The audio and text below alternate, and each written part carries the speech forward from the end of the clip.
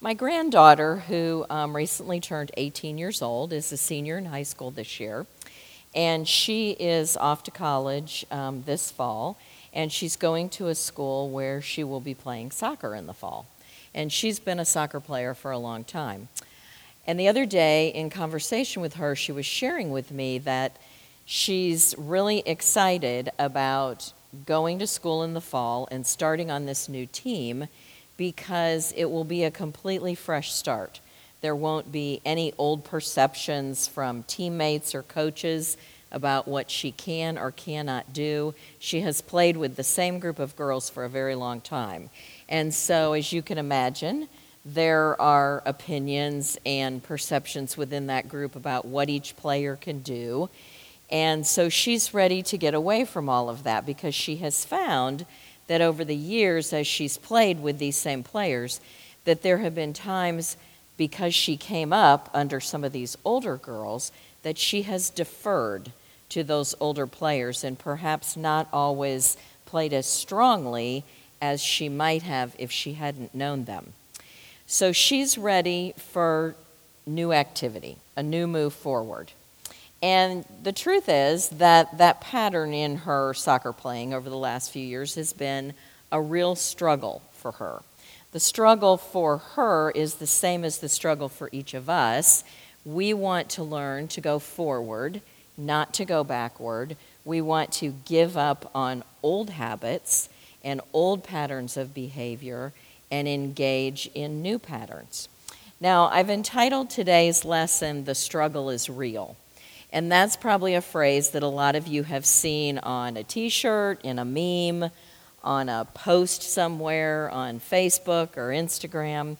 And I had this perfect little visual of the struggle is real, but since we got snowed in, and since some of you are obviously listening to this rather than seeing me in person, I'm going to describe this little picture to you.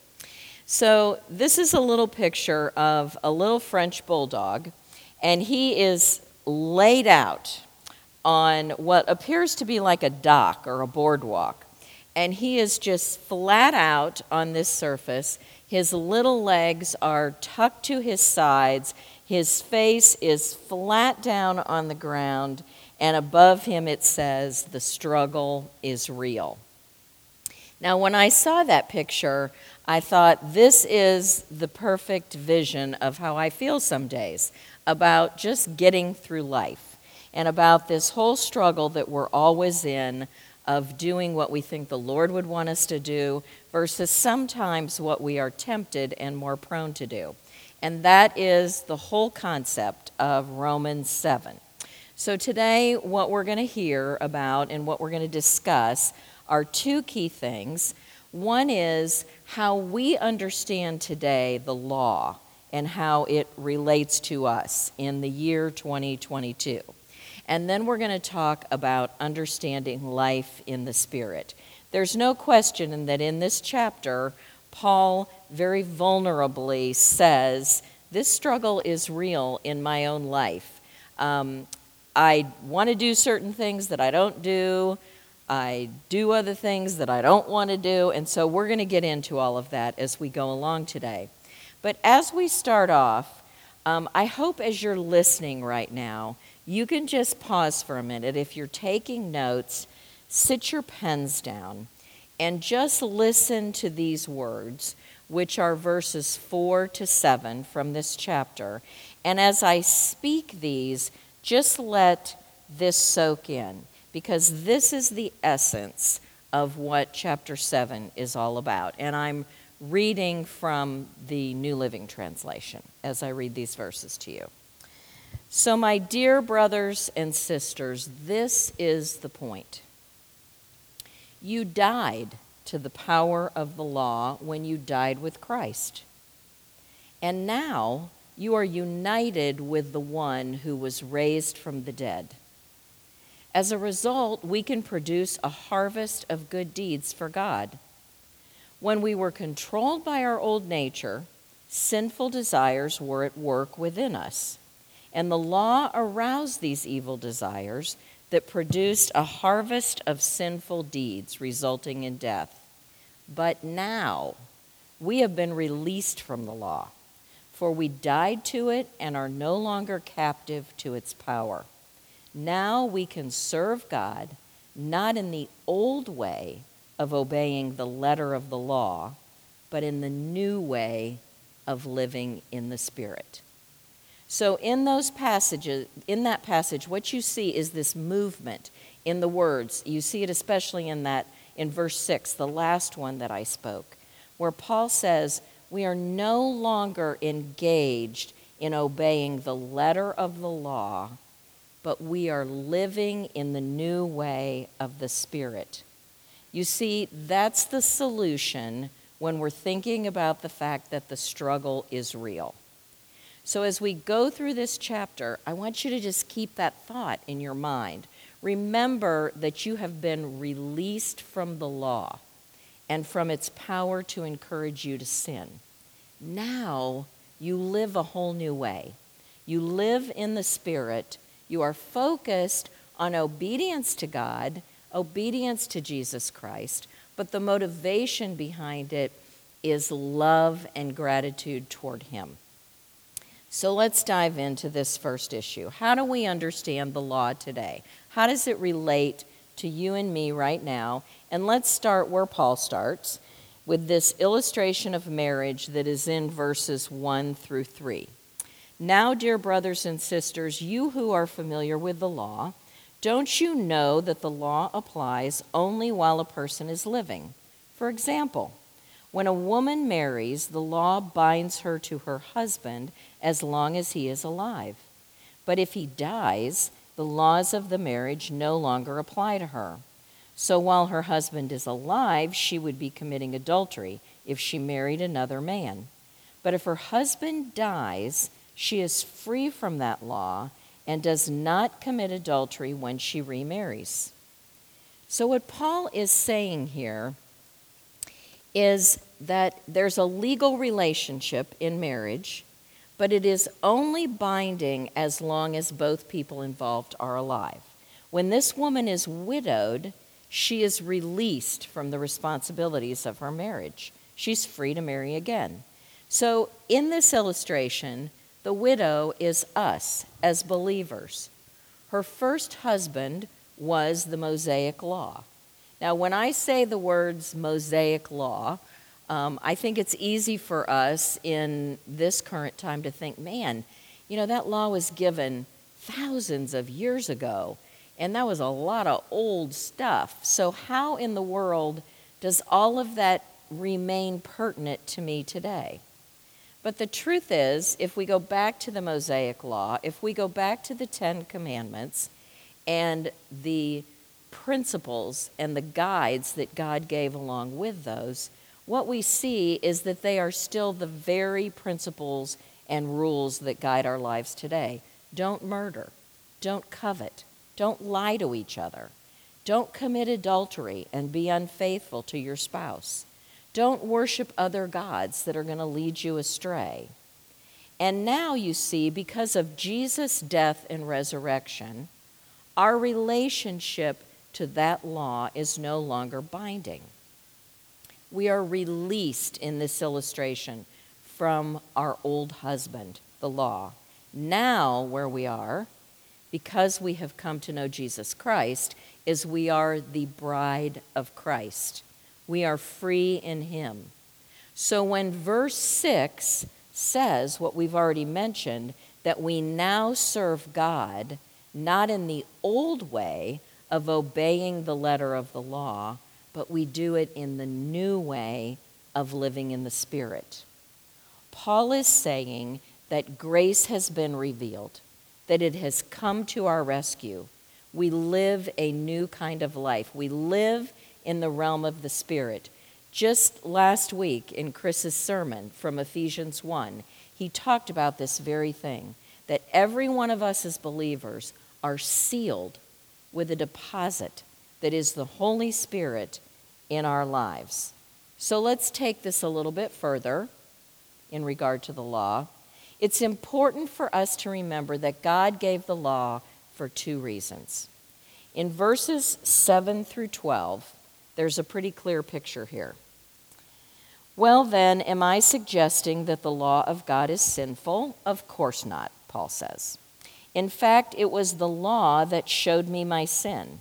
I would never have known that coveting is wrong if the law had not said, you must not covet.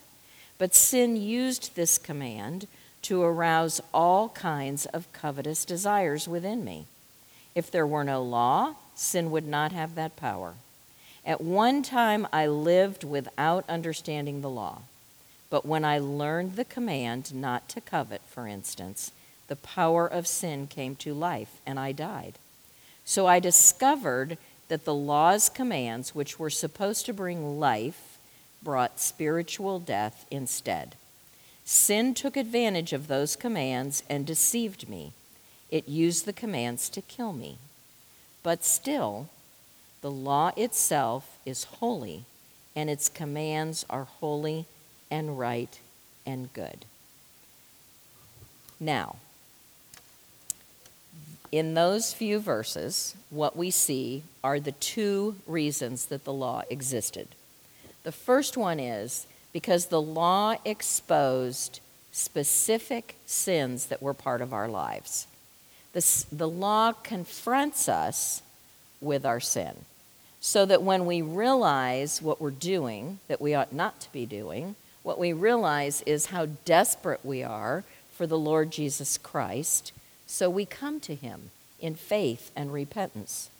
And the second thing that it does, now make sure you're listening carefully. First we said it exposes our specific sins, but the second thing that the law does is it exposes our sinfulness, meaning that it rouses in us an understanding of our rebellious hearts. It demonstrates that we are unable to help ourselves with just this nature that is part of us, that leads us into a place of sin and temptation. It proves to us that we have a tremendous need for God to change our hearts. In the next couple of verses, it says this, "But how can that be? Did the law which is good cause my death? Of course not. Sin used what was good to bring about my condemnation to death, so that we can see how terrible sin really is. It uses God's good commands for its own evil purposes." Now, this rebellious nature in each of us has a name, and Paul often refers to it as the flesh, and it's referred to that way in other places in Scripture. It represents how we lived in a fallen state. We had not been exposed to grace. But as grace is revealed to us through Jesus Christ, our nature changes. Our nature changes, but because we have been given the Holy Spirit. And so instead of trying to live our lives based on all the detailed rules, we have the Spirit living through us. So there really is no reason for us to think negatively about the law. It is good for its intended purpose. It exposes our sin and our sinful nature. Verse 14, Paul tells us the law is spiritual, that it is good. It is God's tool to show us what we need to know. Think of it this way. Since the invention of the MRI, doctors are able to go way beyond the basic tests of the past. So what we learn as a result of our doctors learning it is all kinds of very detailed information about what is going on in our bodies. A trained eye reading an MRI can tell us what the problem is long before any symptoms show up in our lives. All kinds of sicknesses, not the least of which is cancer, are readily diagnosed and treated through the use of an MRI, this tool. This is what the law does for us. It shows us in detail the nature of our internal sin problem. It's like Paul is saying, I didn't know I was dying from the sin of disease until the law revealed my terminal condition. By pointing out my problem, the law demonstrated how desperate I was. The law is God's diagnostic tool. It exposes the disease of sin, and it confronts us with our prognosis. Our disease would be deadly if not treated. But because of God's plan, it is completely curable through Jesus Christ. Does the law cause death? No more than the MRI causes cancer. Now, our second objective today is to understand what it means to live in the Spirit. So, here we go. Before we believe, our flesh serves sin. But once we receive God's grace through faith, the Holy Spirit takes up residence within us. And this is when that phrase, the struggle is real, begins to be apparent to us. Because our flesh has this longing to continue to sin, but the Spirit within us is leading us toward righteousness.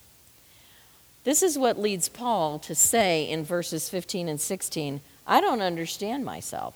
For I want to do what is right, but I don't do it. Instead, I do what I hate. But if I know that what I am doing is wrong, this shows that I agree that the law is good. So I am not the one doing wrong, but it is sin living in me. Now, Paul has a really vulnerable and honest moment here in chapter 7. He's describing how real the struggle is for him personally. He's saying, when I received a new nature, I know I have it. I know the Spirit lives in me, yet my flesh still seems to have a mind of its own. Same thing for us. Our new Spirit-filled nature wants nothing more than to behave as Jesus does. Meanwhile, that stinky old flesh nature that we've still got wants life to continue as it was. So those two natures live in conflict. The struggle is real. So this is what's going on in your life or in mine when these kinds of things happen. It's what's going on when we really want to stop arguing with our spouse or our sibling or our child, but we just can't give in and let them win. It's what's going on when we really don't want to be irritated drivers, but come on, the guy just cut me off. It's what's happening when we really don't want to keep binging on worthless, tasteless TV, but it's just so easy to check out. It's what's going on when we really don't want to be lazy about reading God's Word, but there are just so many other things to do. Our list of these examples could go on. And what is all that? That's our old nature. That's the struggle. But the good news is that the Spirit that now lives within each of us is the voice and the encouragement that we hear inside us saying, come on, back off on that argument. Have a little grace and patience. Or the voice that says, turn off that TV. This is a waste of time. Go ahead and pick up that Bible. In verse 24, at the end of the chapter, Paul says, what a wretched man I am. Or in the New Living Translation, it says, what a miserable person I am. Who will free me from this life dominated by sin and death? Now, that's a question we can get behind, because how often do we think to ourselves, man, I am such a mess. I don't want to do this, but I keep feeling like I want to. But you know what? This is a chapter of victory. Because in verse 25, Paul goes on to say, thank God. The answer is in Jesus Christ our Lord. And in verse 26, he concludes with, so you see how it is. In my mind, I really want to obey God's law, but because of my sinful nature, I'm a slave to sin. Now, at the end of that verse right there, what I can tell you is that's a really bad place to break this chapter. And this happens every now and then in Scripture, because chapter 8, verses 1 and 2 says this. So now there is no condemnation for those who belong to Jesus Christ. And because you belong to him, the power of the life-giving Spirit has freed you from the power of sin that leads to death. So keep reading there for just a minute, and get ready next week for Kristen to lead us into a deeper discussion of chapter 8. So as we finish up, let me just give you 3 very practical things that I think each one of us can do on a day-to-day basis that will help us to continue to keep our minds around this concept of what is our relationship to the law and what does it mean that I now have the Spirit living within me. First of all, recognize and remind yourself that your relationship with the law has changed. It's been severed. We have a new rule of life, the Holy Spirit. Remember when in John 17, Jesus said to his disciples and to all of us that it would be better when he left and the Holy Spirit came. And why was that? Because the Holy Spirit is the one who leads us into all truth. He is the one who lives in us, teaches us, shows us the way. The second thing is, remember and remind yourself of the fact that God never demanded perfection. He did not save you by grace and then tell you to go make yourself worthy by your own labors. He has done it all. The act of forgiveness and salvation is complete through the grace of Jesus Christ. Remember that next verse in chapter 8. There is now no condemnation for those who are in Christ Jesus.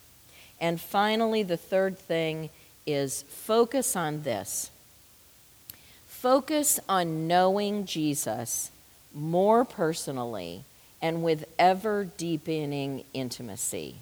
Pray, read Scripture, study, learn his mind. Serve those who need your help and your love. Learn about his transforming work in your life and in the lives of others.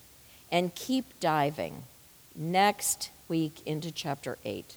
Like Lisa said in last week's review, ask God to make you ravenous for his word. Your hunger will be satisfied as you learn all that the Spirit will do in your life. Let's pray as we close. Almighty God, we thank you. We can't adequately exclaim our thanks for the gift of your Son, who died, was buried, and was raised in power to forgive our sin and assure our victorious resurrection.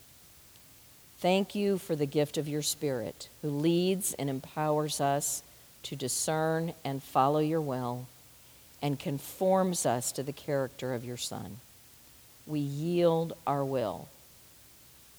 We yield our wills to your gracious gifts so that you may have your way in our lives.